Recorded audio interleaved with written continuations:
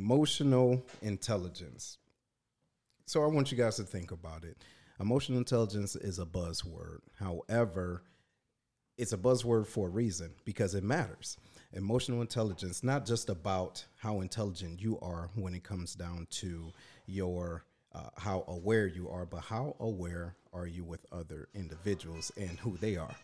Okay, so I want you to think about that in the process of emotional intelligence. And so we're getting ready to start here in a few. Let's go. Welcome to the Lion's Den with Seth, a podcast where progressive men and women can learn and teach each other the ways of the land. The Lion's Den is where royalty comes to council. Ladies and gentlemen, your host, Seth. Hey, what's going on, everybody? It's another episode of The Lion's Den. And this week, we're going to be talking about emotional intelligence. Yeah, how you feel about that? So we got my man's Herm and we got Larry, but welcome to The Lion's Den. We have, ladies and gentlemen, we have the infamous Brian Kluball. How you feeling, man? Very good. Very good. Feeling I'm good? really happy to be here. Thank you. That's good. That's good. So we talk a lot. We talk a lot about emotional intelligence and what that means, okay? But what we don't do is talk about not just work, but at home. Can you expound a little bit on that? Absolutely. So, I'm happy that you brought that up because a lot of times when I teach, and it's the habit of newer instructors, when they get in and they start talking, they always want to bring it back to work, because that's what everybody's there for, the challenges and the conflict, right, and some of those issues that pop up at work. But I would tell you, my wife actually came to one of my classes a couple months back, and it was awesome because it generates a whole different level of conversations when we're at home now, especially when conflict with our daughter, conflict between us, conflict with her at work, and how we can talk about those things. And one of it is, when you talk about EQ, it's self-awareness, it's self-management, social awareness, and then relationship management.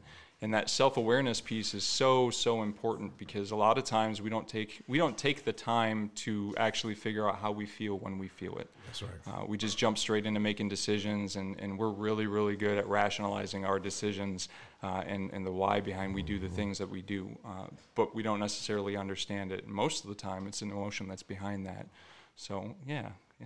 So if you could explain what emotional intelligence is, what would you say it is? And just plain English. What would you say it is? The down and dirty is it's your ability to recognize your emotions as they occur, control the reactions, and with others also to better react and to better interact with people. That's it. Yeah, that's simple. It sounds simple. It is. Right? It sounds simple, but what I believe, and you guys can chime in, is that it's easy to say, but it's so hard to do because there's a level of vulnerability that you have to be able to expose yourself to. Absolutely. All right. Absolutely. Now, what have you dealt with when it came down to that? Ego. Ego's a big one. Ego's rough because a lot of folks they don't know the extent of their own egos, right?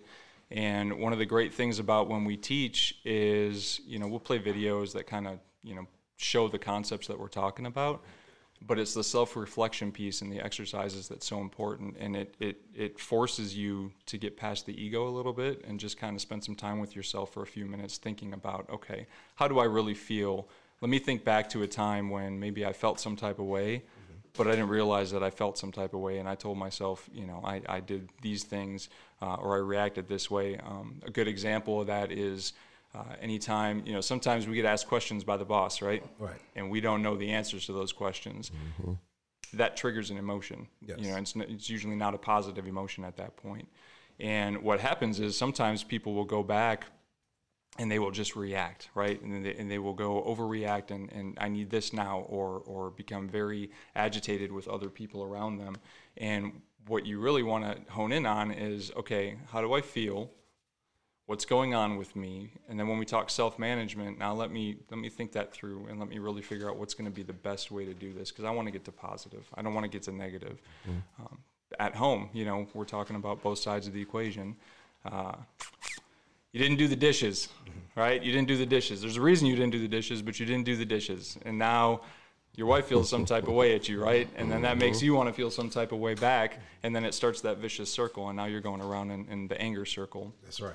Instead of taking the time and say, okay, I feel angry. The reason I feel angry is because maybe I didn't get them done because I had all these other things going on. So it's really not even anger at that point. I'm disappointed.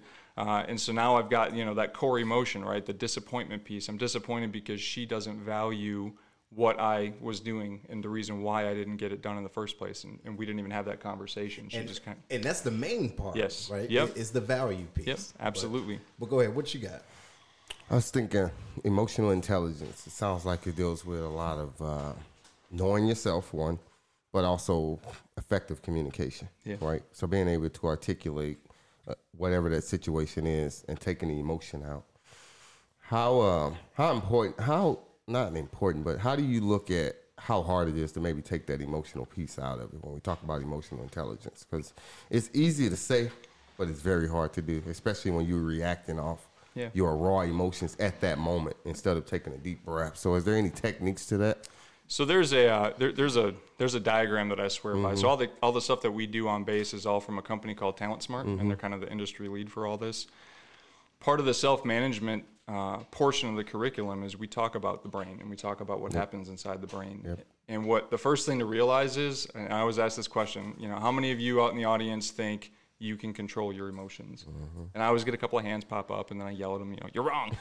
And then we go into the why, right? I'll put the diagram up on the screen. And what everybody has to, the first step to that is understanding you can't control feeling. Right. You feel. Right. Trigger happens, an event happens, you feel. That's the back half of your brain. It's called the limbic system. And that generates the emotion. And that's where we come into that path, right? I can either go, so when I'm in my car driving in the left lane of traffic and somebody slower than me gets in front of me, oh my God. That's a trigger event. That's a trigger event, and that causes me to feel an emotion, and it's not a happy one, right? Especially when it's the law. It's the damn law. Listen, get over there and then do what you got to do and move back over. But then if you ride in that lane and, you slow. Yeah. Right? That burns me. There's emotions. Right. That is emotion. Yes. So, younger... less educated Brian Klubal, there would be a very immediate negative reaction to that. Usually a particular finger or two is going to go up, the horn's going to get honked, and all sorts of stuff. But now I run that through, and this is what you try to do: is you run it through the front half of your brain, which is the rational part, and it's called self-talk. And this is self-talk. I think you've heard me talk on self-talk before. That to me, out of all the strategies with emotional intelligence, self-talk is the most important because it drives our reactions. And more importantly, it's the thing that holds us back from reaching our potential. It really does. And so in the heat of the moment, you got to recognize, and then you got to stop and you got to rationalize. And if it's not the time for you to talk about it, don't talk about it. If you need to walk away, walk away. If you've got somebody that won't let you walk away, you got to figure out a way to walk away, because otherwise it's just going to escalate and you're going to follow the negative track straight to a bad result. But it's tough. It's really, really tough. It's one of the most common questions I get. And the cool thing about EQ, it's not like personality and it's not like your IQ, right? Those are fixed. You can't do anything about them. They are what they are. But EQ, you can practice it. It's just like a muscle. I can take it to the gym. I can work it. I can make it stronger, more flexible, and I can get better at it so that when I am in those moments, and I'm okay now. My wife and my daughter have a particular knack for hitting that button, and then even I struggle with it from time to time, and even at work. You know what I do, and so there's times when I really have to control what's happening with me. Otherwise, it's going to affect a lot more than me. You know what? And I know you probably have some, Herm, but it's something you said that makes sense, and a lot of people may not know, but it takes approximately 3 seconds. 3 seconds from the activated event for you to think logically about it. And there's times individuals make a reaction or do something stupid just based off of that feeling. But all you have to wait and just hold tight, and then you start thinking, okay, what would happen if I beat my horn at this person and they see me and I go around to them, I give them the finger, and it can just go downhill, right? It can go right downhill. So I understand that. What you got, Herm? So my question is, full disclosure, I've never heard of this course. I think it's very interesting. I'm going to want to get some information on it. But I want to know, in that course, does it talk about when is it a good time to lead with your emotions? Is there ever a good time to lead with your emotions and let your emotions guide you through your decision process? So I would say I've had that question actually asked in the past before, and the best example that I think I've come up with when you should absolutely allow your emotions to drive your actions is if you are in some type of crisis, right? So active shooter, right? I mean, you're going to have some emotions, but then you want that to drive everything that you're doing at that point. Yes, you want to be thinking through, but you want to hone in on that and react. Safety, sometimes you'll see your child getting ready to do something drastically stupid, and you won't even think. You'll just jump straight into action to go pull them back, or maybe pull them out of the street, whatever that looks like. Those are the opportunities and the times when that emotion is just going to drive everything you're doing, and you won't even bother to think about anything until after it's already done. Because you care. Yep, absolutely. So I got to follow up with that. So again, I'm going to learn more about your course, but we talked about offline about they used to say boys don't cry. We're not supposed to show emotion. We're not supposed to cry. You know what I mean? And then with the whole Kobe thing, it started coming out. Grown men were crying over him and stuff like that. And it's like, yo, this is okay. We're supposed to let out these emotions. Does your course talk to that at all, or because it talks about workplace and personal? Right. So does it touch on that at all? And if it does, what are your thoughts on that? So the curriculum itself, I don't think we talk to that specifically, but I will tell you, when I went through the certification class, we had a retired command chief down there. And as part of that class, we had to take what's called a multi-rater assessment. So you kind of assess yourself, and then up to 50 people can assess you. And it's really valuable because you get that performance gap. Because a lot of us walk through life, with the tunnel vision, thinking, yeah, I got this, and I'm all, I know I'm doing everything that I need to be doing, and I'm doing it right.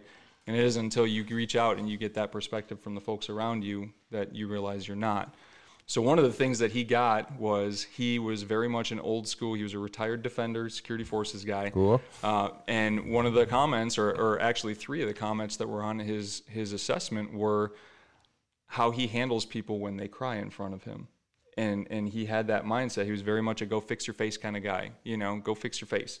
But what that did by talking about that is it allowed us to generate a conversation and have that discussion, because all too often, if you get really good at this, yes, you can recognize the emotion, you can control the reaction, and you can have a positive outcome from the situation, but you still need to go back and really process that emotion and what happened a lot of times. And that's where absolutely you go back, and if you need to go have a good cry, man, you got to go have a good cry.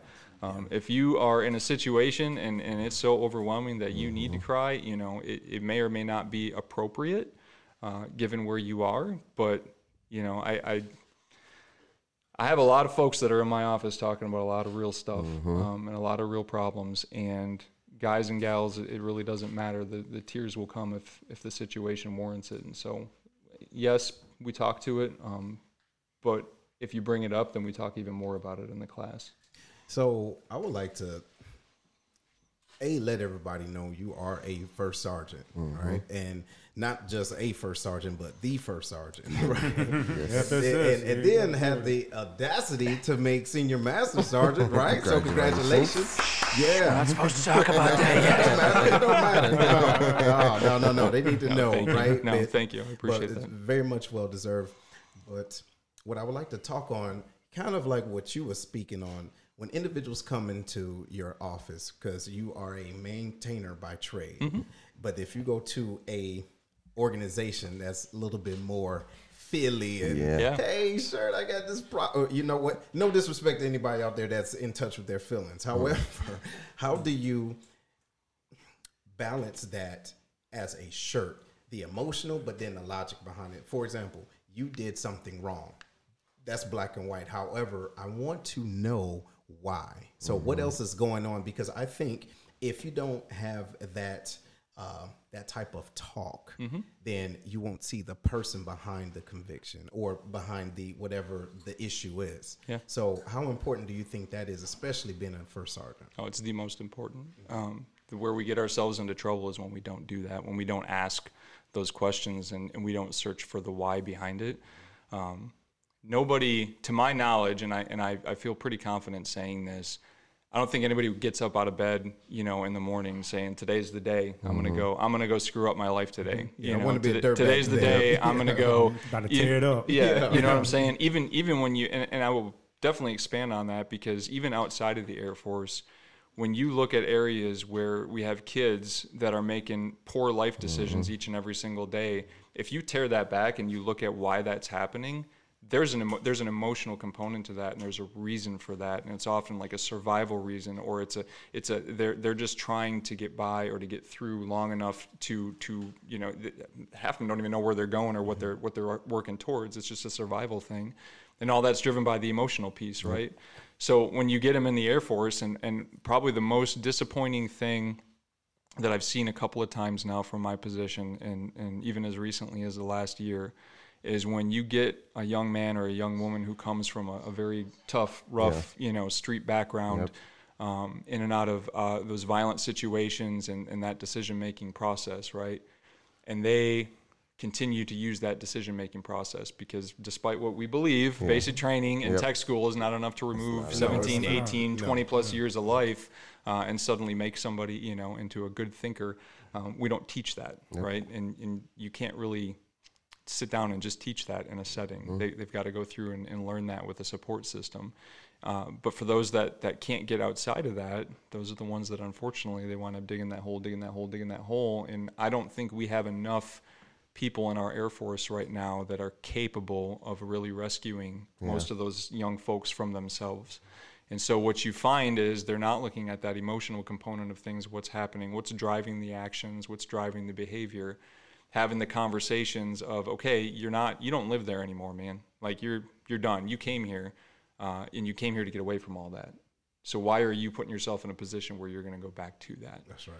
And if you don't have that conversation soon enough, and you don't draw the line and hold the accountability soon enough, and a lot of folks are afraid to do that because they don't want to write paperwork or they're too lazy, whatever it looks like. If you don't do that with people and you don't understand them, then you're just going to mistreat them. Not beating them with a stick or anything like that, but you're going to mistreat them. You're going to mishandle them. You're not going to give them what they need to grow and to be effective because you never took the time to connect and figure out what's driving, again, the thought process and the behavior.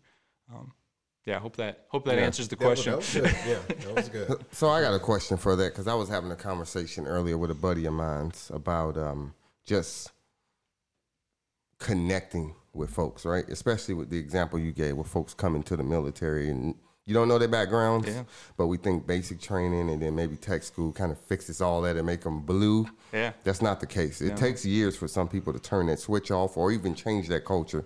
So when we're talking about emotional intelligence, I think that, I don't know if it's put on in basic training in tech school, like do they educate early on about that kind of stuff? But I think it's definitely need to be hashed out if it hasn't at that level.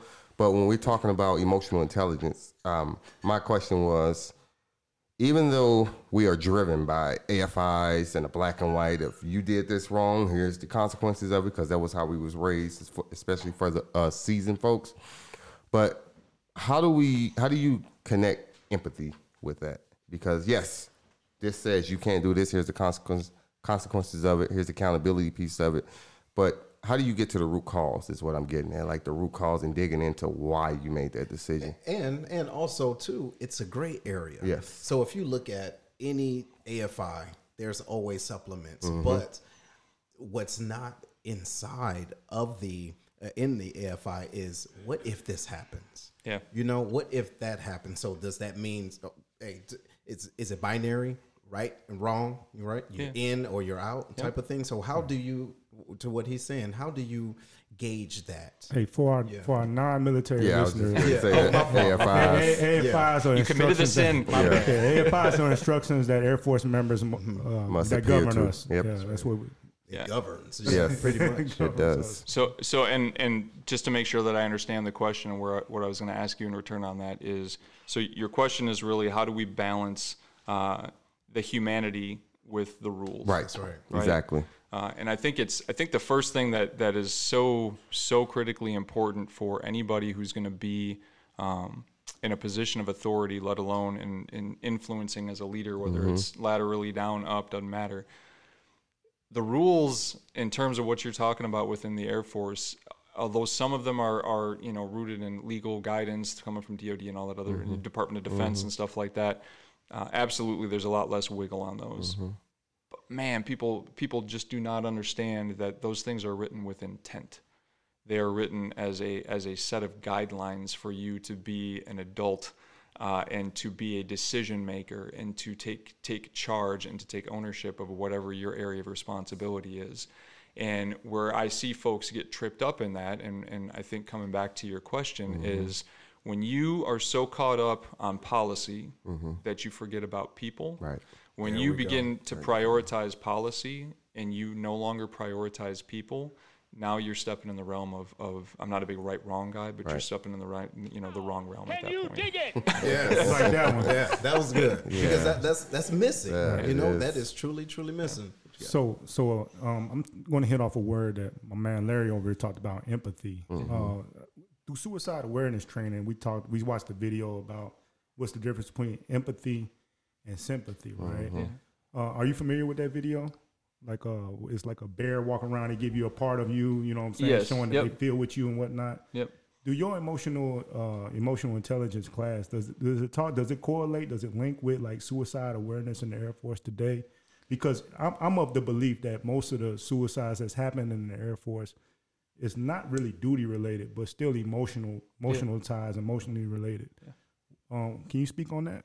Yeah, so for the most part, we've been talking about self-awareness and self-management. So we'll flip over to the social competence piece of it, which is your social awareness and then your relationship management. And so when you, and Larry, you were in my Everyone Communicates View Connect class, which is it's not an EQ class, it's a John Maxwell curriculum or content, but it speaks directly to what's missing, and a lot of that is the connection. But at the core of connection is emotion.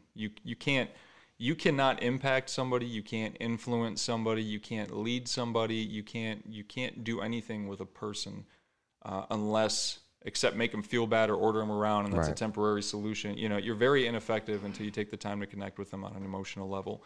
So yes, absolutely, we talk about that because the core of social awareness is recognizing emotions in others and being able to look at those cues. And we talk about them. We talk about them to death when it comes to suicide awareness and checking your buddy and if they're a happy-go-lucky type of person and then suddenly they tank, something's probably wrong. But what we don't do is look for the more subtle realities of when people are actually going through stuff. Yeah. And so until you train yourself to really acknowledge how many different emotions can be going on, and actually now that we're talking about this, just to give you an idea of what I'm talking about when I'm talking about emotions. So that's everything. These are the ones that we default to a lot, like happy, sad, angry, stuff like that. They can read it. They can't see that. They read it. So what you see? It's like a million of them on here. But, so happy is like high, is elated, excited. Another example for medium, they're just cheer, mild, glad, but it goes in intensity of levels, feelings, shame. Yeah. What did you want to touch on? I'm not the expert. I can barely read, man. So that's what I wanted to touch on, though. Just think about your reaction to seeing that many words to describe emotions on a piece of paper, right, or on a screen. Yep. And this is, unfortunately, we default to these top ones. And so I'll give you a personal example. My wife and my daughter also, but my wife really will struggle with if she feels like public embarrassment. Like embarrassment's a thing, right? Yeah. And her embarrassment only manifests in one way, and that's anger. Like it's anger. Now, if every time that happened, the only thing that I focused on was that she's angry, I'm never actually going to go after the root cause. Right, I'm never going to know what's going on because I'm not actually looking at what's driving that. And so after it happened a couple times and they dig down deeper, I'm like, oh, it's because of this. And so now I'm much more cognizant and aware of when we're in situations, what is the outcome of this and how will this make her feel? Will it make her feel that negative emotion? And can I avoid that altogether if I just pay a little more attention or do a little bit extra with it? And so that's good. Yeah, this conversation would have saved a lot of relationships. A whole lot of lives too, right? So with that being said, in my mind, you have to not just connect with an individual, but connect with them with already having an intent in your mind. So if you want a person to do A, B, and C, you need to know what to avoid because now you've learned, but we've talked offline about asking those questions. Yeah. Hey, how do you feel when you're upset? Or what do you do? I'm sorry, not how do you feel, but what do you do? How will I know that you're upset? So it goes both sides. So not only am I asking you so I can become more emotionally aware or intelligent about you, but you will know more about yourself and you can communicate that to me. How important do you think that aspect is? So that's, if everybody would just do that. Yeah.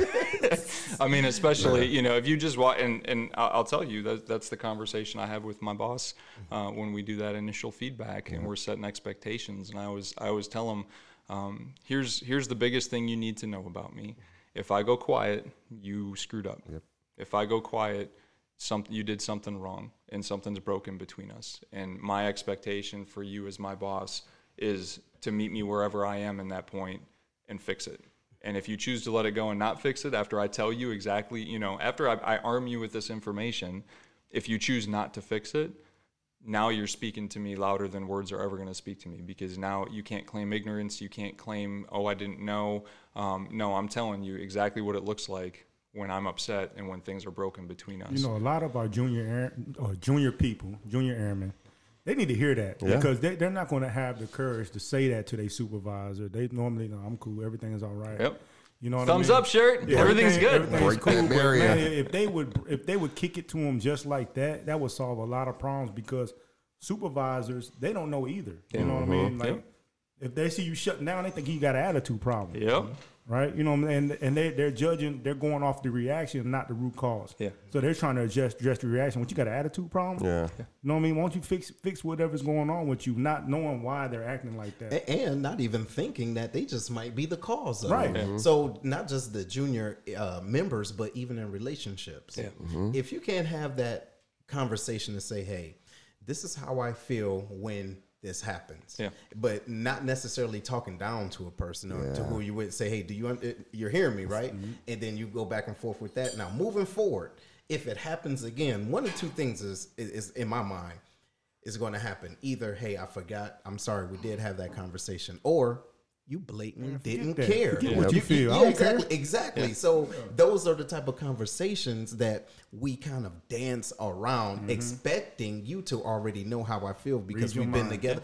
No, this isn't a read your mind. You get what I mean? Yeah. So even though we've been together, but how connected are we so that you can pick up my cues, say, you know what, he's tripping right now. Let me give him his space and kind of chill on out. Or I see she's cleaning up, even though the house isn't dirty, but she's cleaning. Something's on her mind. So let me give her the space to come and connect, right? Just to do that.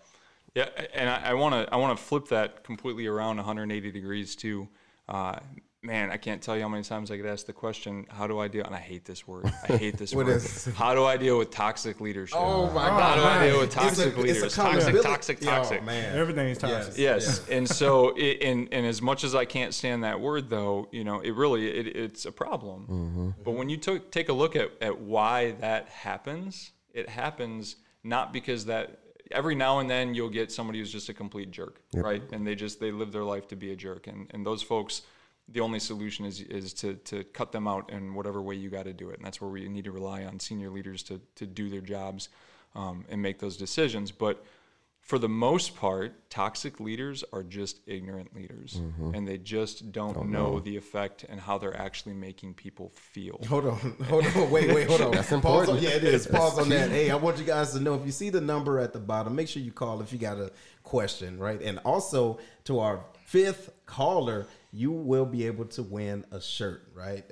Not First Sergeant, but from the Lions Den, okay? But yeah, if you got a question to ask, the number's below, 618-792-6747. We want to give you guys the opportunity to call, but what do you think about that? Yeah, so this is where EQ comes into play, because the more you are understanding your emotions, you can now control how you have those conversations, because what happens... Most of the time, people are either too afraid or conflict avoidance to even get into that situation to begin with. And that, again, that's emotionally driven. It's a fear thing. They're afraid to do that because they don't know what the outcome is going to be. Whether that's just the actual conflict itself, or my career is going to be over, or it's going to affect my EP, whatever that winds up looking like.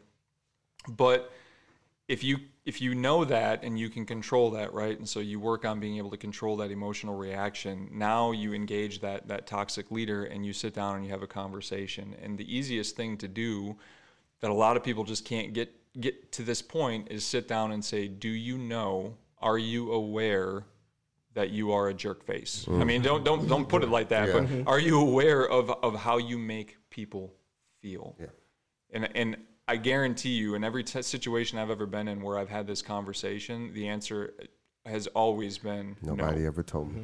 No. What do you mean? What are you talking about? What do you mean how people feel?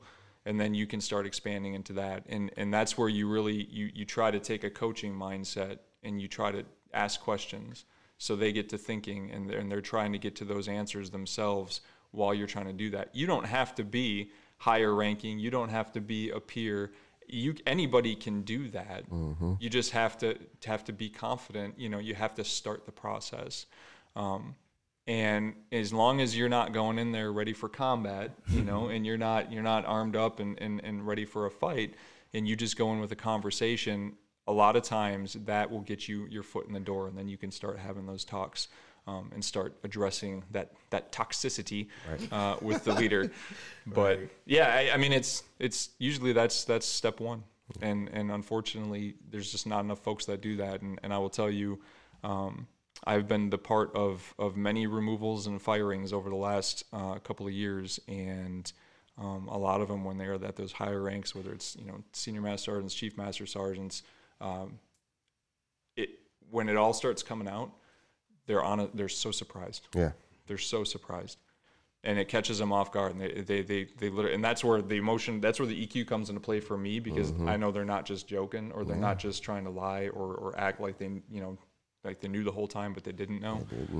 No, they really didn't. They got the blinders on. What's sad is I've worked with people. Well, I've been in class with people that said out of their mouth that they expect the people to adjust to them, though. Yeah. Like I don't need to understand where they're coming from. They joined the Air Force. You know what I mean? Like they need to adjust up. Yeah. Which to an extent is kind of true. But when you start losing connection with your airmen and thinking, I'm not really worried about how you feel. And that's forcing them to conform. That's where the true toxic leadership is. So how do you deal with that as far as, controlling your emotions and handling that, a toxic leader? So for those folks, a good question to ask them is, how did you get where you are?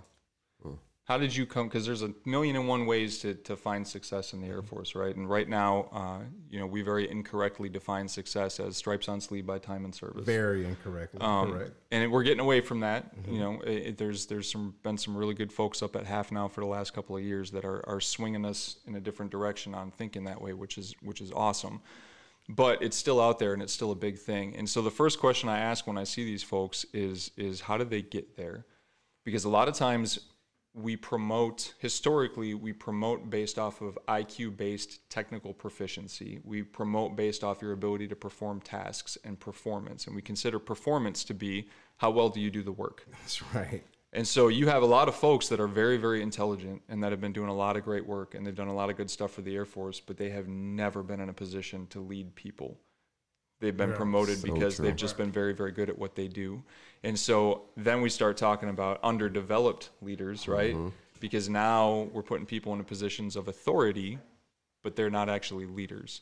And that's when you start to, then they just start doing what they've always done. Because of how they operate and because of how they do things, their mindset is, I adjusted to everybody that's ever been in charge of me, and that's why I've been successful. So why wouldn't everybody else want to do the exact same thing and adjust to me and be successful like me? And it's really as easy as that. But it's a bad cycle. Yeah. And then you just now you're on the merry-go-round. So we got a question from Miss James. How you doing? And also I want to appreciate everyone for tuning in. That's on live. Make sure you give your area code where you're at. But anyway, Miss James, she says, so how do you deal with leadership that know that they are toxic and even stated that they've been told that before, but refuse to change? Especially that last part. They refuse to change. Because they heard it. Yeah, they know. Yeah, they know, but they choose not to. What do you think about that question? So how do you deal with that? It's so tough. So this is where I go back into the jerks, right? This is where we're talking about the jerks. And this is, unfortunately, when you have somebody that is vocal, and they are self-aware, so they can't claim ignorance. They've been told, and they have all that information, and they're still choosing deliberately to continue doing things like they're doing them. That's when you need to reach out and start exploring some different processes that are in place. And you probably need to step out. That's where you can legitimately come in and go to the next level up in command and start talking to the boss's boss, and driving those conversations. Or, you know, again, we have an inspector general and we have unbiased third parties that are completely outside for a reason.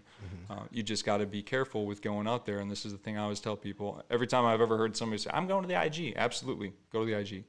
Go to the inspector general and go do that. That's your right. And in fact, let me prep you for success, because you need to go in there and know exactly what you're trying to communicate, what the problem is, and why it's a violation of something. But yeah. And make sure your emotions are not in it. Absolutely. Right? Facts-based. Absolutely. So I have a question for you. So we're talking about EQ, emotional intelligence, and whatnot.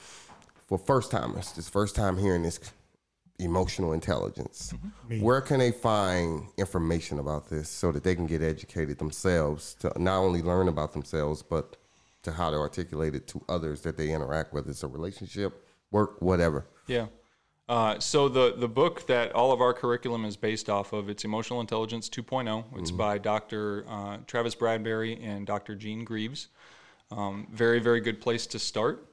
Inside that book, when you get it, there's a code for you to take a self-assessment and kind of learn more about you. There's a nonprofit company that's called 6 Seconds. Their website, they have a lot of free resources that are on it. Very, very much worth checking out.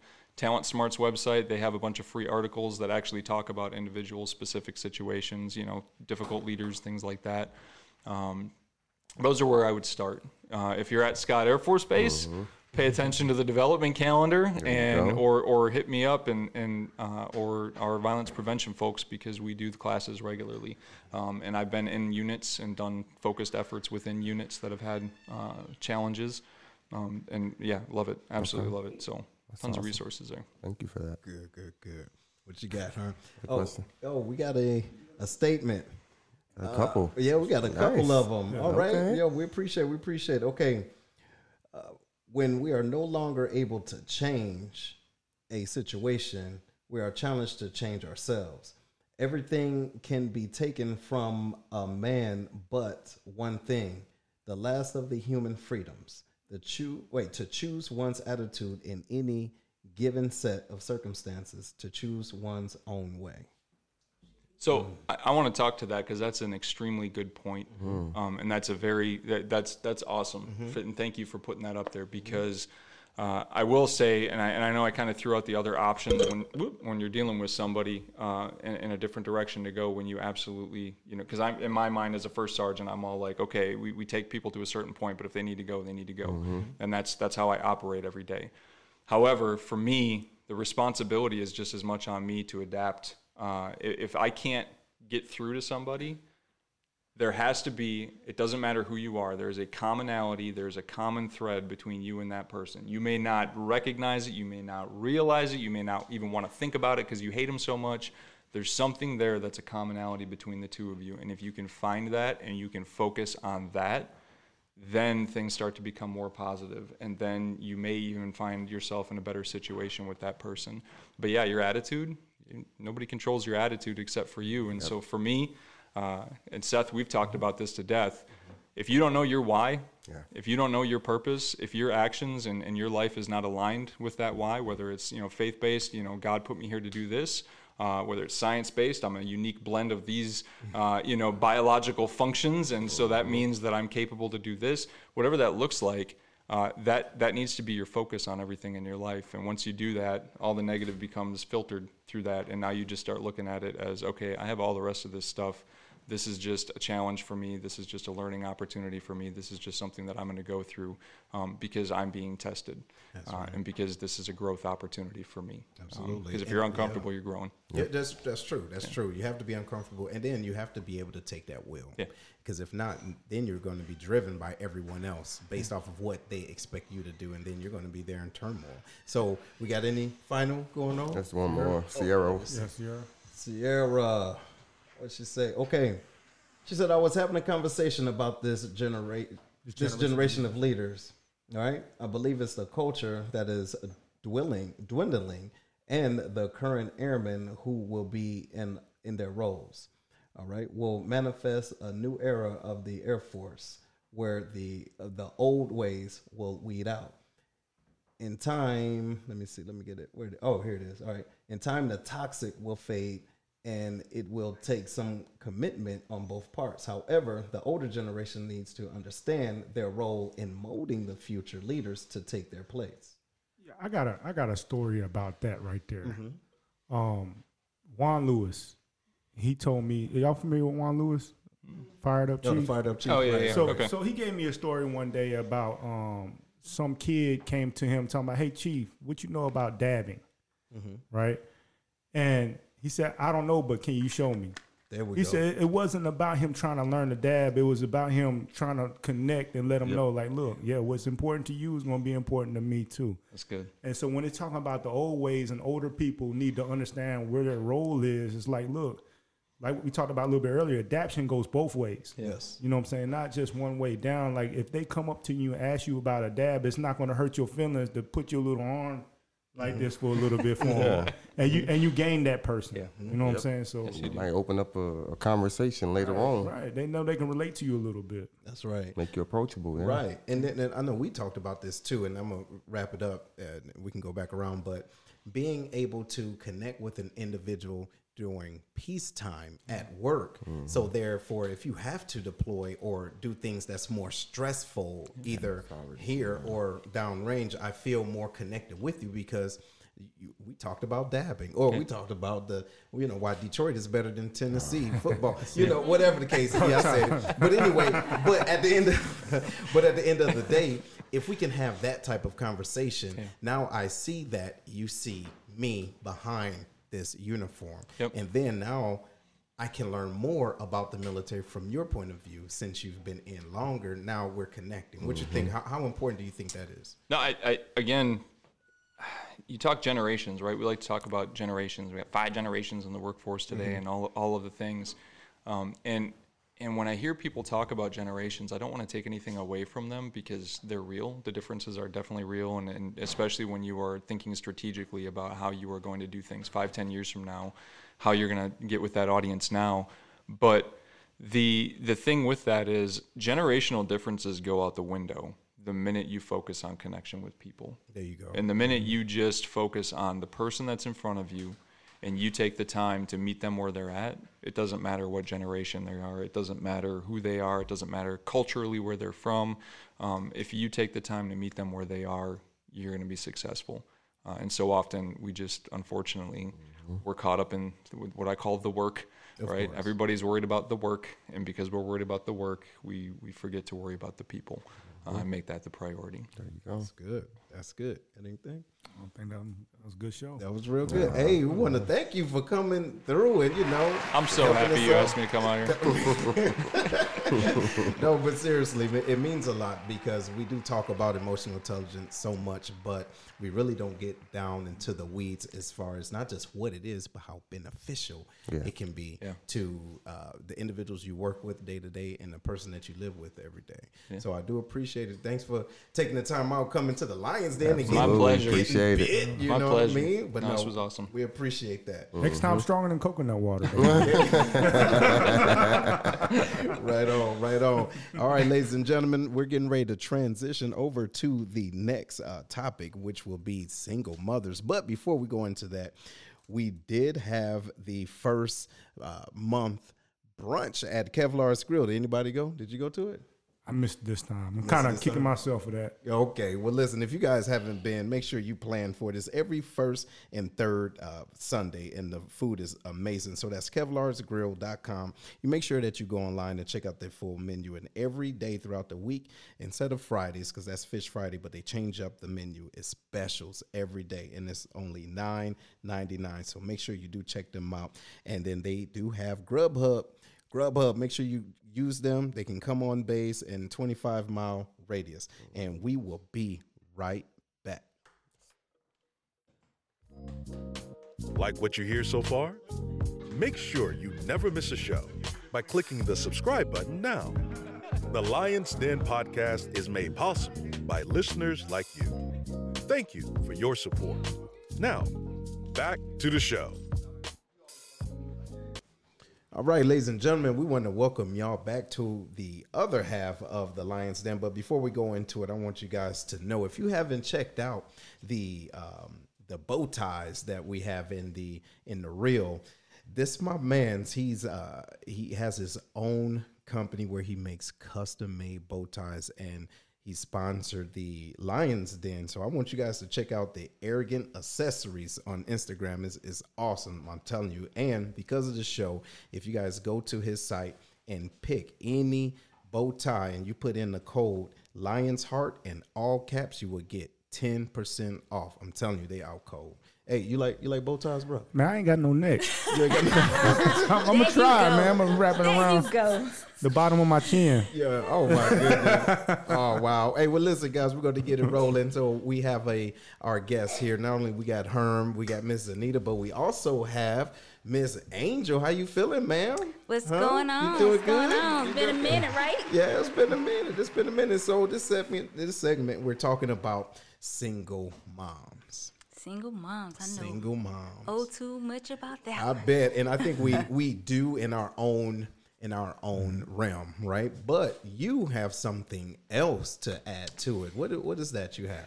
Couple things. So, not sure if you guys can see this, but the book is Where Did Daddy Go? There are two versions. The original version is here. It's based off of divorce and separation.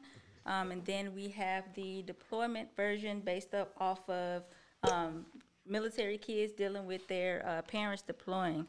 So both of these are written and co-authored by myself and my 10-year-old daughter, Lauren, and it's from her perspective. So how she felt that's different when it went from a two-parent household to a single-parent household, as well as, okay, well, why does my daddy have to deploy? Why can't this person's daddy deploy? And the role he plays in her realizing, okay, this is really important, so I'm being selfish right now type of deal. So definitely, like, she did her thing with that one. So okay. So what was your why? My why was more to be therapeutic to her. Let her ask those questions and let her kind of get her thoughts down. Initially, when I told her that I was actually going to publish it, she was kind of nervous because she was embarrassed. Like, I don't want people to know how I felt, especially like her schoolmates and things like that. So I had to talk to her. You shouldn't be embarrassed that this happened, because you can take what you went through and help someone else who may not be dealing with it as well as you did and help them get through it. So now that she understands that, she's excited about it. So actually we had an event at church, and it was this little girl legit almost made me cry. Like, she had read the book already, and getting to see and meet my daughter and know this is the person who's in this book. I said, hey, would you like to take a picture with us? She said, can I just take a picture with her? There you I was go. like, I saw that. I was like, I cannot, like, stand between that. Go ahead. Like, I will take the picture. So her grandma was there. She took the picture, and then she gave my daughter, like, a bear hug at the end. And I'm like, whew. I'm like, okay, get it together. Yeah, sometimes you don't know the effects. Yeah. Sometimes you don't know the effects. But Is the mic? go ahead. Hey, so real quick, I seen your Operation Hope.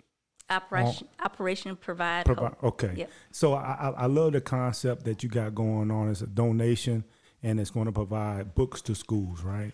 Yep. Can you speak a little bit about that? Okay, so Operation Provide Hope is something that I put together. Like being military, having a name behind something, it means something to people. So knowing that the proceeds that from the book or any other swag, the shirts, the pens, the cups, whatever, that goes towards us providing free books to local elementary schools around the U.S. So it doesn't have to be here in Illinois.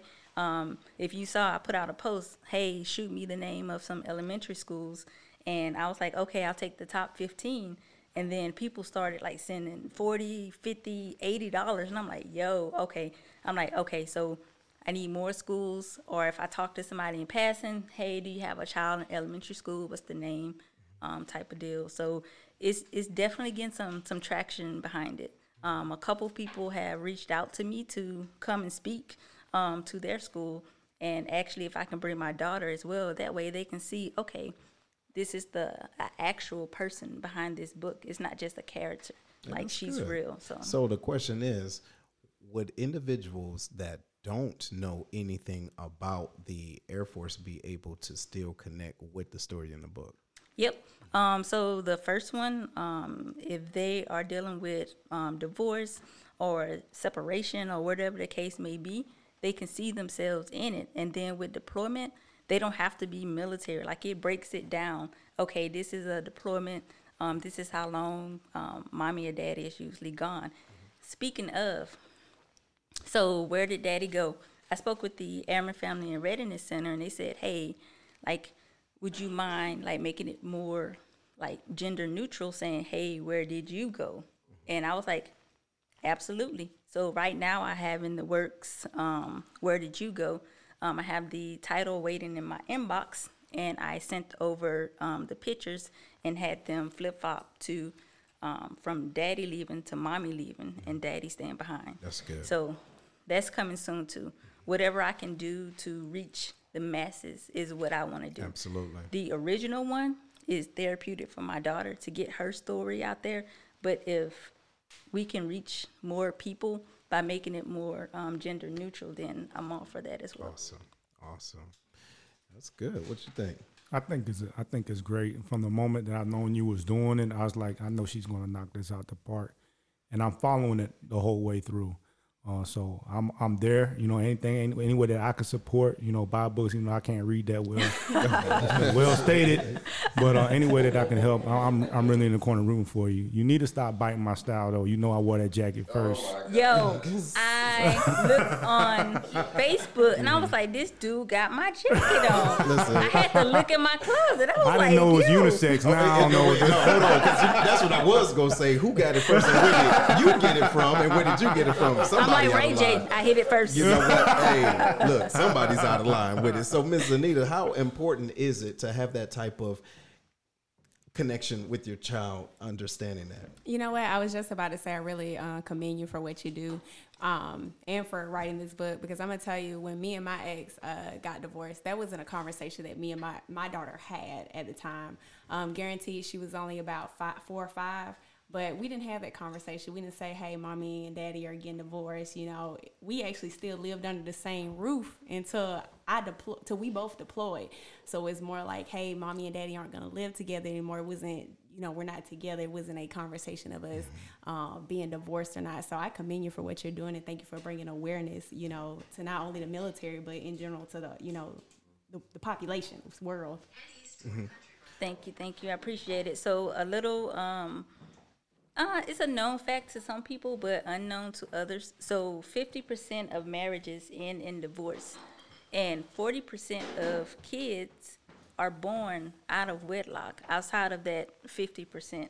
So if you think about it, there are so many children out there who are feeling what my daughter was feeling, but they may be ashamed to say it, or they may not have that healing.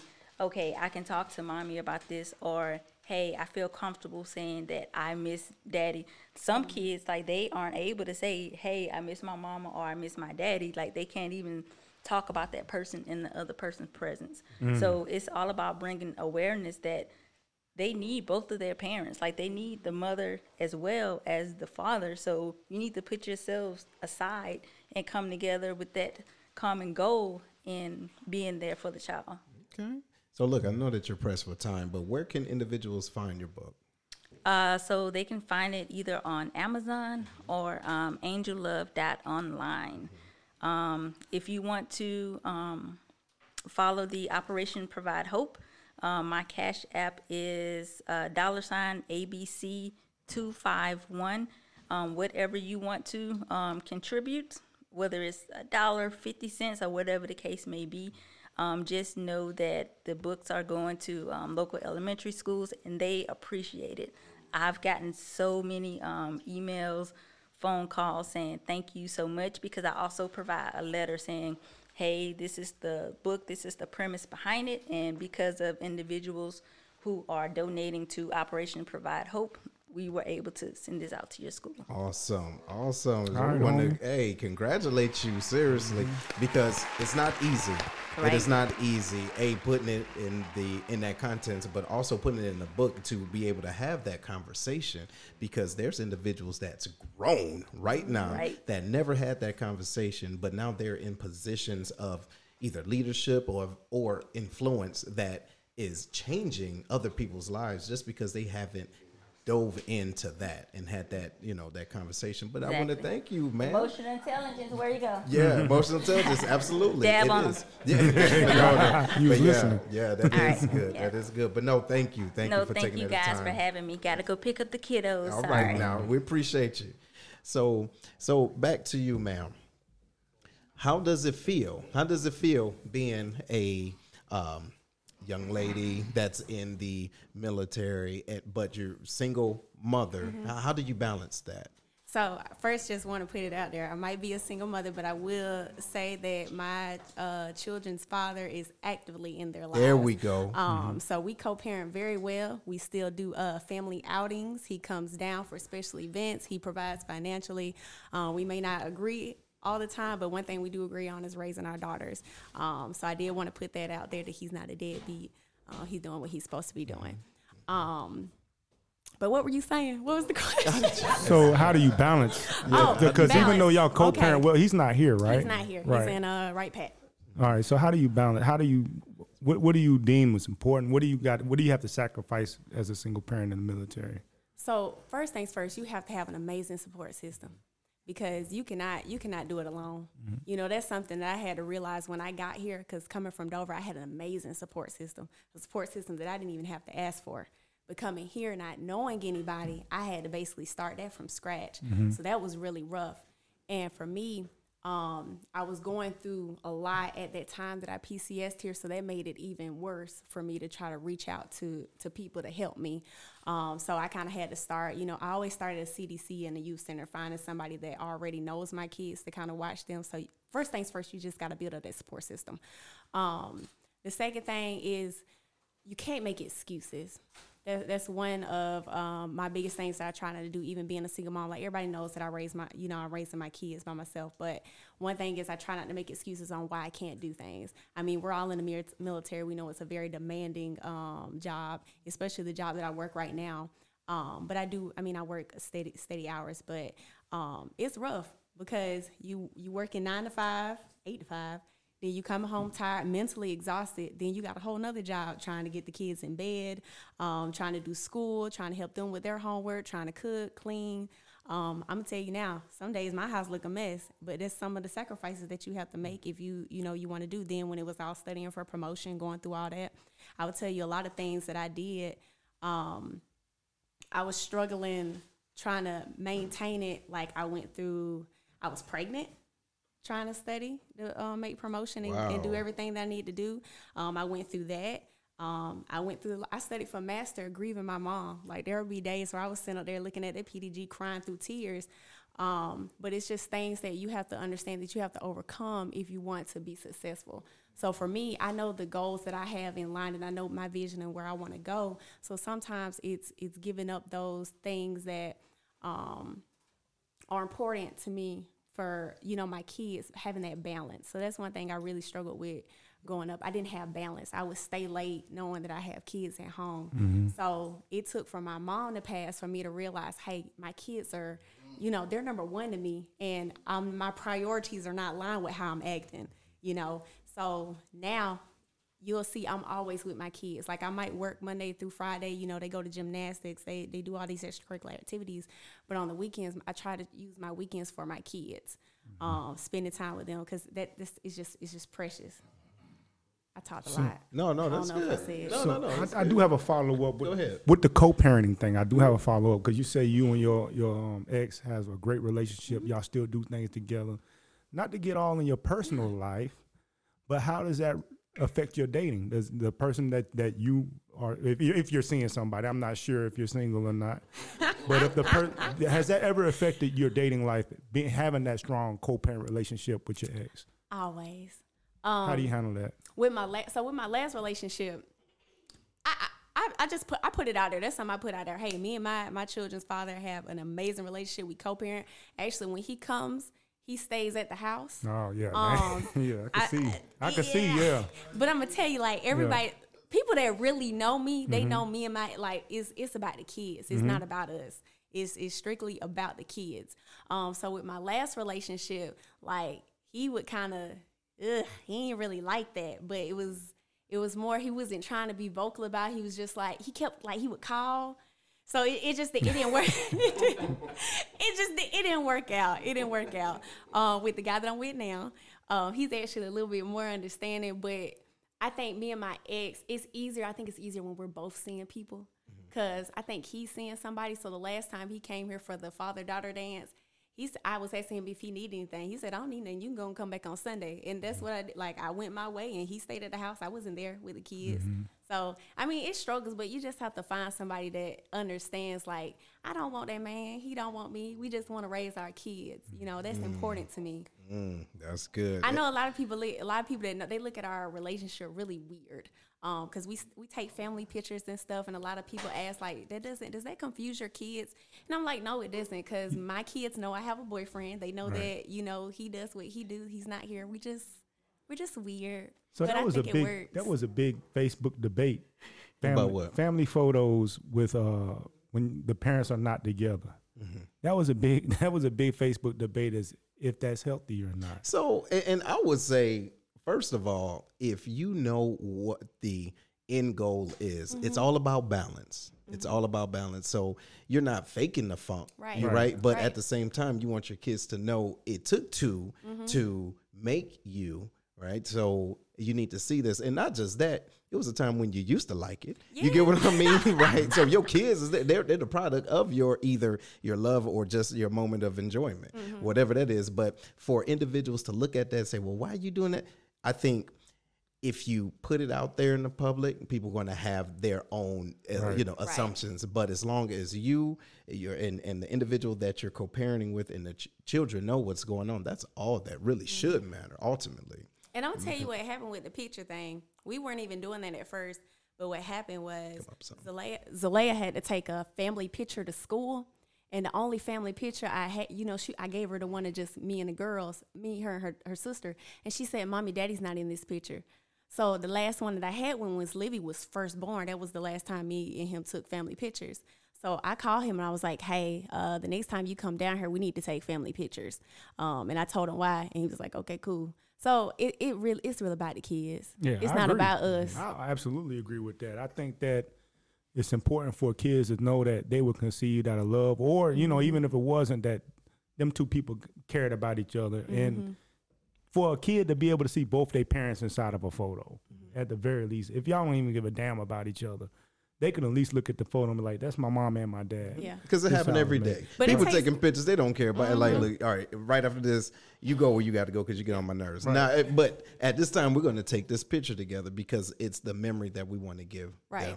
And it takes growth. You can't be bitter, because if I really believe, like, if me and him still like had feelings and stuff for each other, we wouldn't be able to do that. But we both just living our lives. It's about our kids. Wow.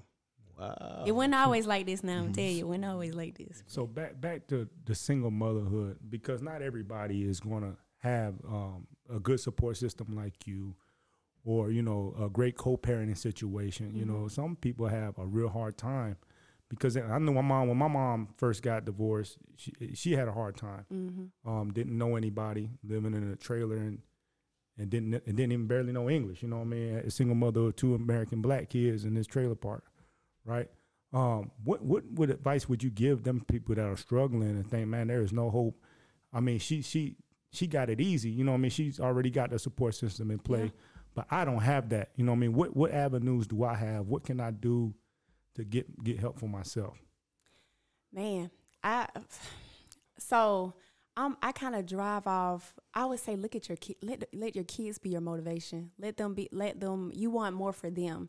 So try not to. I wish I knew any programs and support stuff that's out in the communities where they, tend. But I think support groups are everything. Looking out. So I know when I first got here, my daughter had another mother that was a single mom too. Me and her used to swap. Like we didn't like really hang out or anything. I mean, we started to once we kind of got to know each other, but we found somebody in our same situation and just kind of swapped with each other. So she would watch my kids one weekend. If she wanted to go somewhere, I would watch hers just to run errands. So that's something. Not being afraid to speak up and say, hey, I need help. Because that's something that I really struggled with at first. Pride. So not being too prideful to say, hey, I need some help. Knowing that you're not alone. It's a lot of us out there. Whether we in better situations or not, we all, being a single mom is not nothing new to society, to be honest. Of course. So with that being said, how long do you think is a good time to introduce your kids to whoever it is that you're dating? Based off of you, because people are different, right? But how long did you wait, or do you give that a time frame? Is it like 60 days, 90 days, or whatever the case is, or do you want to just straight, I have this feeling this person is going to be here for a minute, so let me indoctrinate him around the kids? What is the time frame, if there is one? It's more of a feeling. You gotta kind of. People crazy these days. Very crazy. Very crazy. Yeah. So I think it's really, you got to really get to know a person. So keep in mind, I haven't really, when I got divorced, I didn't really start dating until I got here. And I've been divorced for 3 years. So I didn't, my kids, my oldest, like, she knows, like, even when I'm talking on the phone, I have male friends. So when she sees me talking on the phone, she says, Mommy, who's that? I said, it's my male friend. So she kind of knows, like, Mommy has male friends, and she also, may have a boyfriend. So having that conversation, being transparent with my child, and kind of explaining to her, like, there's a difference, that kind of helped. But I'm not one of those people. I'll start talking to somebody and like, oh, hey, these are my kids. So with my last boyfriend, we were at long distance. So when he would come into town, I would try to find a sitter for that weekend. Before he met the kids. But it just so happened one time one of my sitters fell through, so I had to. And we did something kid friendly, but the reason why I don't necessarily think introducing your children to the person that you're dating is a bad thing, because I need to see how you're going to interact with my child. I need to see how my children interact with you. I need to see if there's a connection there with my kids. At the end of the day, I'm not dating just to be dating somebody. I'm dating because, I'm trying to get married. I want to be married again. I want to have another child. So, with that in mind, you kind of want to be, I think you should be aware of that kind of stuff and want to I ain't saying like the very first day you need to say I have, you need to meet my kids, but I think there needs to be kind of an understanding that, you should meet the kids. So whether that's 3 months, 6 months, a year, I think a year is too long. But I mean, if you're a single mom, dudes should know you got kids. Like, and that's one thing that really bothered me with dating. Dudes did not understand, like, oh, what you doing tonight? You can't do that. I have kids. Like, I have a family. So they didn't understand, like, I can't just, get up and go. Like, they didn't never want to make plans out, like a week or so later. So that comes with that too. So I'm not saying it should be a time frame, but I think when it's time, it should happen just for those reasons. My kids call me out on that, man. What do you mean? So, you met my daughters. My daughter's a little bit older. They've met 2 of my previous girlfriends in the past. And after my last one, they was like, you need to stop. You know what I mean? What do you mean? What do you mean? What do you need to stop? Like, it's too many people? They said, yeah, I think it was. It's like and then I had to think about it, man. I'm introducing it. Now, these people I lived with, so it wasn't like they were like part-time or nothing like that. But swiping left. Yeah, because I'm the master at that. Right. But my daughters hit me with, we don't want to be daughters of the player. You know what I mean? And I'm glad you said that. And so that's what I was going to hit on. Like, I think it's different for single moms and single men, right? Because me being single, if I have my daughter, I have to be particular of how she see me. What you showing her. There you go. Right. So I'm thinking about. I was like, man, the next person that I introduce my daughters to is got to be a sure thing, and it's hard to tell with. Like you said, it's a feeling thing. Yeah. Because the last thing I want to do is introduce my daughters to somebody else and it don't work out again. And then they like them. Yeah, and they start falling for them. Because I pick good quality women. You know apparently. Well, for the time, man, you know what I mean? I pick good quality, you know what I mean? So they like them off bat, but it don't work out. And now they lose that attachment to that person. And my daughter's like, you need to not date. And they was advising me like, we think you got attachment issues. Wow. Wait, your kids? I was like, damn. Your kids? You know why? Because their moms is, she deal with crazy people, and she deal with you. I like, y'all need to start watching YouTube. No, man. Hey, well, listen. Look, so we got a question from Sierra. She says, what does one do when one parent is trying to facilitate a good parenting relationship and the other is not looking at that as beneficial, as beneficial for the child? Right. So I guess to bring that down to plain English, what do you do when the other person isn't on your page? When you're saying, hey, obviously we can't work, but let's work for the child. Have you dealt? Well, obviously not, but it took time though. So what happened? So y'all know I'm a very so I think for one thing with me, what kind of made my ex kind of get on board is he I don't want to talk bad about him, but he did some stuff that just was really grimy at times. But I had to continue to be a good person no matter how he treated me. And I used to have a friend that kind of went through a similar situation where she was trying to, she tried to kind of do my approach, but it wasn't working for her because her ex-husband wasn't really trying to be on that kind of co-parenting thing. When it's time for me to pick up my son, I'm gonna pick up my son. I ain't got to talk to you type of thing. So with that, I would say for them, it's just you kind of have to accept that person just not ready, because I think it's a maturity factor. Like some men look at it as they had kids with you, and as long as they taking care of their child, they don't have to deal with you. So is there a time where first shout out to Sierra? That's one of my people shout right out. There. And then there's still some people that feel like, well, I don't care who you messing with because that's my daughter. Right. I got priority. Oh, and I can hit it if I want to still. So you get what I mean? I said it, but it's people that think that way. Once you have a baby with that person, you always got to end. That's it. And I don't care whoever you're dealing with, they need to know. If not, now my ego is going to come out, and show that now. What do you think about that? Because that's a problem. Right? Yeah. It is. It's a straight up problem. But that's on both parties, because you're saying that both think. So the guy think that just because they had a kid together, they still in there and can't. Right, but the woman is more like, hey, we're just going to communicate and for our child, and we're just going to keep it pushing, But having an individual like that feel like they are entitled, so it's an entitlement piece, right? What do you think about that? Man, you hit me with some hard questions. Hey, that's what I do, baby. Right. What you thought we was gonna come up here and talk about? Yeah. Guys, you got me stuck.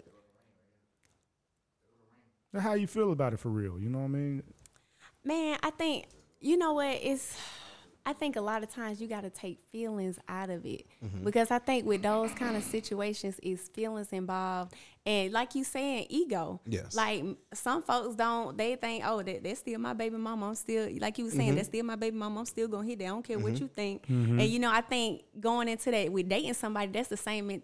That's what most dudes thinking. Oh, she's still messing with her baby daddy because they like that. Right. But you can't, I don't have that issue. So that's why it's hard for me to answer that question. Yeah. So yeah. But so and I guess I threw that out there just playing devil's advocate, but also what would you tell an individual or a younger airman or someone that that's just recently got out of a relationship, but their other individual that they were in a relationship with isn't quite there? How would you help facilitate that for them? So I would tell them it takes time. Sometimes everything is about, sometimes you have to isolate yourself in order to get back on track with some of the things that you're dealing with. So if you're ever in that situation, you're about to go through a whole, like, especially after getting divorced, that's a whole new mentally, like, that's something mental that you're about to go through. You're about to go through I can't think of my words, but it's a whole change. It's a whole transition. So for me, you kind of, when I went through that, I was what's the word I'm searching for? I went in your head once. I don't know. I know. Like, I took it. What am I trying to say? I overestimated the situation. I thought I was just gonna bounce back and be good. So you have to tell people that just get out of situations like that, they got to give themselves time to kind of go through the process and to learn themselves now. Because sometimes you forget who you were prior to, right? So you lose yourself. You lose yourself. So you got to give yourself time to know who you are again. Yeah, you got to find out. You learn yourself. You got to also learn the person that you was just with, because they're going through a transition. So everything that you thought you knew about them. That's about to change too. You know what I'm saying? I think a lot of people don't understand that either. Like, no, I know he won't do that. He won't do that. They true colors come out. Damn right he will. You know what I'm saying? Because he's still on. Especially in the beginning, they feel like that's still me. So we got Miss Mish. She says, define personal boundaries. Treat it like business with the best interest of the child in mind. So personal boundaries. So. Okay, so actually, me and my ex have this. So when we talk on the phone, so me and my ex we talk just about every day. It's always about the kids. Now I would tell you, I'm one of those people. I get nosy and I start like asking questions, not because I'm yes, you do. I'm nosy. Shut up. I'm naturally nosy. Well, stop so it. you know, I want to know. Don't you? You see that contradiction? Girl, get out of here. Not necessarily like about what he's doing or who he's doing it with, but I'm just naturally like, how was your day? How did everything go? You know, and he'd be like, back to the, you know, he redirects me a lot just because I just be trying to have a conversation. But we talk about the kids, so that's one personal boundary. Another personal boundary, like if we still let if I'm going out of town, I'll let him know that I'm going out of town and who's watching my kids. That's good. So that's something else. We don't talk about who we're dating or who we're with. If he asks he don't never ask. I'll tell him that I'm dating somebody, and it is, are they around my kids? And then that's a conversation that we have. But as far as like in the weeds, is this serious and stuff like that? Like we try to tend away from those questions. So anything having to do with like our relationships and stuff, we don't typically talk about. Those are like our boundaries. So is it a personal boundary thing? Oh, I'm sorry. Go ahead. Is it you got a caller? Yeah, I got a caller. Go ahead. Let the caller go in. Okay, hey caller. So who is it? We got Miss Angela. What's going on? Hey, what's going on? Y'all wait and get juicy after I leave, huh? Look, I sure could have used you, sis. Yeah, but go ahead. What you got? So that's big when that mother-father bond is there, especially if you guys were married before. Like, it's so easy to do what's familiar. So that's why most people go back and they still deal with one another. I came front after my divorce. We were still dealing with each other back and forth until it was like, okay, you're not changing. It's confusing our daughter. So we have to figure out what we're going to do. Like, are we going to do this or are we not? If it's not, then we can't be physical anymore. See, that's good. And look, and with you got the babies in the back. Put them to Show sleep. Complete, baby. Yeah. Put them kids to sleep. The little one is following me around. Yeah, go on and give them some tussin. It'll be all right. Put them to sleep. Hey, but thanks for calling. No. All right, thanks. So yeah, back to that. I mean, how important is that to make that change? Not just a change, but to be able to have a working relationship. I mean, like I said, it was hard at first because just my personality based off his personality, he very, like everybody that know Melvin know he just like he just cut it off. Like he don't have to deal with me if he don't want to deal with me. It's like my kids have cell phones, so if he wanted to talk to them, he could easily call them on their cell phones and stuff like that. So we don't really have to have the relationship that we have because like I said, there are other avenues. There's phones. They have iPads where he can FaceTime this and stuff like that. But I think it's important for my children to see that their Y'all mom cordial. and dad is cordial. Like even like for Disney, my kids are talking about going to Disney. They want to go to Disney. And I say, oh, well, I can take you.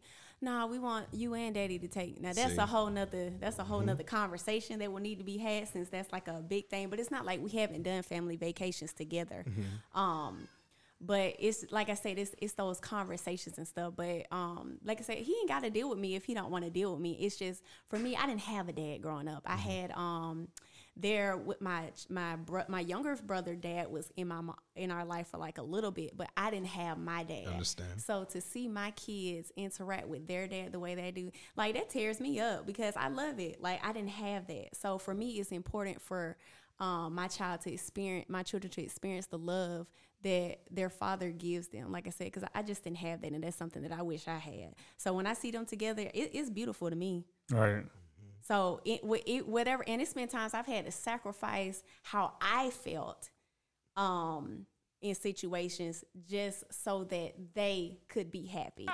Can you dig Why you do that? They need to know that. No, because that makes sense. Sometimes you have to. You gotta be selfless. You can't think about yourself. I mean, because there's a lot of people out there that look at their kids as, oh, this is my paycheck, or they use it as, I don't want to say a lot. There's some people out there that's, if they're not paying that child support, you can't see this kid. You know what I'm saying? So to hear another avenue where somebody just loves to see that their child is interacting with their father, I think more people need to hear that, you know, and we do need to address that kind of behavior, is when they use their kids as a pawn, like, you know, I need you to do this, you need to act like this, or you can't see this. Or wedge. And I ain't gonna lie, I did that before. Oh, but okay. I was mad. Speak on that. Yeah. I was what happened? So I was mad and I was angry. Okay.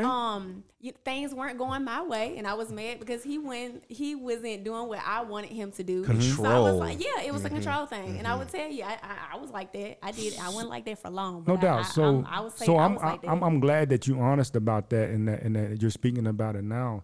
So you do recognize what that did for your kids, and I said, yeah, don't worry about talking to them. Like, and this was in our early stages when we was like really like going at it. Right. I was like, oh, you don't want to do this? Don't worry about seeing your kids. But it was more so me not speak. It was more so me being angry. I was angry. I wouldn't say bitter, but maybe bitter. But I was maybe just a little bit, But just a taint. Just a deep. I'ma say it. Yeah. You know. Yeah.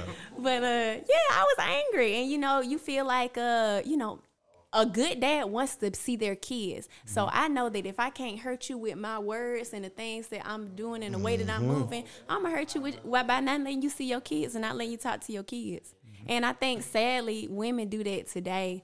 I've heard some stories, and it's tragic. I tell my baby daddy he better be thankful every day, because some are not as nice. They, you know what? He's lucky. He is lucky. I think y'all are both lucky. Yeah, I think so. Yeah. Hearing the dynamic y'all got going on. Right, but I mean, because I've been in a situation where me and my son's mother, we don't see eye to eye, and it creates a unnecessary tension between me and my son, because he stays with her, and I don't know what he hears from her and how she communicates the type of man that I am. And then when it gets down to the point when me and him are talking, it's not about, hey, Dad, this is what I would like to learn from you. Is, hey, Dad, can you get this for me? Right. And it's like, damn, what the hell? Like, what the fuck? Like, what is she telling you? No, seriously, like, what is she telling you? Because if you understand the type of man that I am, and if she understood the type of man that I am, she know that I'm much more than just some money. And so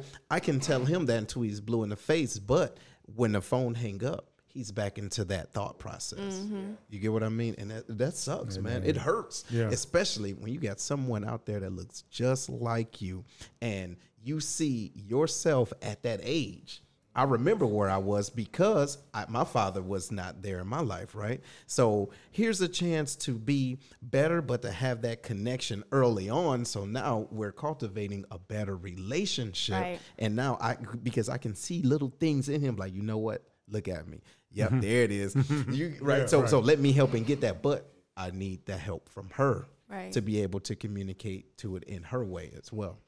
Yo. Boy, that hit a nerve. And I'm going to tell you something that helped me too.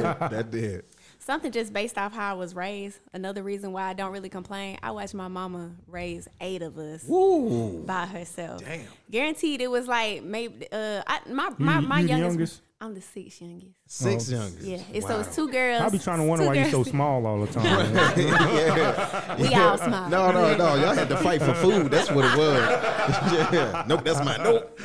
Yeah. Nah, so just seeing my mom, like she worked all day, and just to come home and feed us, like, you know, sometimes you know, we ain't had lights, we had to boil water and stuff like that, but just seeing how hard she worked for 8 of us. When I come home and I be complaining about just having 2, I remember like what she went through, and it kind of made me want to go harder just because I watched her struggle.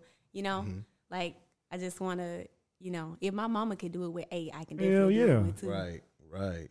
Hey, so again, guys, if you guys want to call and either chime in or ask questions, the number is below 618-792-6747. But what you got, brother? So, going back to the earlier question that I asked you about, so there are resources out there. We don't know them right off bat. I think I looked on Facebook and I found something for single mothers that is out there that doesn't have the proper support system. You think that's something that's everywhere, or how do you think they could just Google support systems for single mothers, and they probably had those kind of outreach programs out there, right? I would hope so. I actually really need to look into that myself. I wish we had more things on base like that. I know some bases I've seen where they have support groups and things like that for single mothers and stuff like that. But that's another reason why I don't mind babysitting. Like I'll offer to babysit single moms' kids a lot just because I know how it feels. So I always be one to say, hey, do you want me to just I can watch your child for you? Because I know, like, we need breaks too. You know what? Since you said something, and since I'm crazy like that, I'll challenge you to be the catalyst. Oh, Lord. See? Hey, you dig what I'm saying? Because the thing is, not only is it working and for you, but now you can smartly talk about it and communicate with individuals that don't know, right? And then can create an environment. You can create your own meetup, if you will, but because if there's nothing on base that's having it, fill the hole. What you think about it? You're right. Wait. Can you do? Wait, ladies and gentlemen, watch this. I'm about to make sure I get it on it. No, I ain't gonna say if I can dig it, because you know I can dig it. I ain't got to ask because I know you can. But is that something that you like? If we can help you with that, do you think that's something that you would be interested in? Most definitely. Connecting with other women on base. You get what I mean? You know, one of my C's for top 3 is connectedness. It is a connectedness. That's right. Oh, but listen, now this is going to be outside of just this, right? I'm serious. This is something, like I said, I'm passionate about. Like I said, I meet most of the airmen that I mentor, they are single moms. And I tell them all the time, like, you got to take care of yourself. Like a lot, like we're very involved and we love our kids, but I notice sometimes we get so, like we forget that we have lives and that we're people too. That's right. So if we can definitely get a group together and make this happen, like I'm down. Sound like the way he thinks. You see that, don't it? It's about time to do it. Let's not talk about what's not there. Hey, and listen, that's what we do here at the Lions Den. I want everybody to know, and not only do we want to congratulate you guys for listening, but we also appreciate the support with even getting the apparel, but we challenge. Right? If this is about leadership, growth, development, and action, here's the action piece. Right. Because just like when we were talking about as far as emotional intelligence, once you know, then what do? You get what I mean? So other than that, if you just talking and you don't do anything after that, you're just talking shit in my mind. So now let's put that, those words into actions and let's get busy, because you never know who you're going to help. Right. You never know who you're going to help. I'll be the sergeant at arms. Right. All right. Hey, I see you, Miss T. Mill. She says she'll help. So you see that, right? We building a team right now, everybody. It's happening. This is real time. But hey, you got anything else to add before we wrap it up? I appreciate your time coming in. Hey, look, you done got at the end. You know what I'm saying? Was you nervous? I was. Shut up. No, you weren't. No, you weren't. No, it was good. It was good. But hey, everybody, I want to thank y'all for watching another episode of The Lions Den. But before we go again, I did speak a little bit on the apparel for the T-shirts, the Lions Den with Seth shirts. We appreciate it. And not only is it helping to make this show better, but we're going to use the funds to connect with other individuals out in the community and the Relay for Life. Relay for Life. So we have a team together. It's the Lions Den team. So everything that you do is giving back to the community. But I do want to give a special shout out on live to my grandmama, big grandma. Hey, big grandma, I appreciate it, because what she did, she has been the biggest support system, not just in my life, y'all, but in general, from the book to the podcast and to everything else. She purchased a lot of shirts and to make sure that we are able to execute. So I appreciate everybody that's given. And did you get a shirt yet? I didn't. Too late. We got you one. All right. Just thank you for being a guest on the show, because we did have it open for everybody else that was going to call, but y'all didn't. So we gave it away. Ha.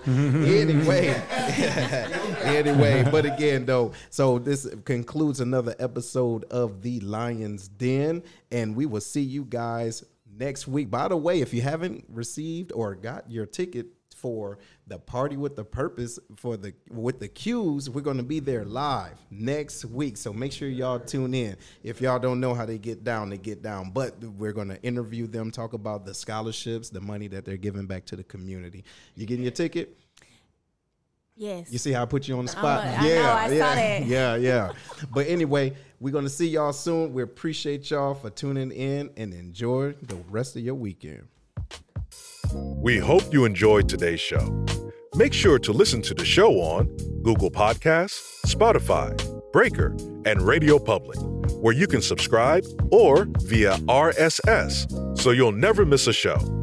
While you're at it, if you like or dislike this episode, we'd appreciate your feedback on Facebook at www.facebook.com/LionsCast. Check out the book, The Black Collar Mindset, The Art of Strategic Thinking, on Amazon, or www.theblackcollarmindset.com, a manual to maneuver through life strategically by holding yourself accountable. Tune in next week for another episode of The Lion's Den with Seth.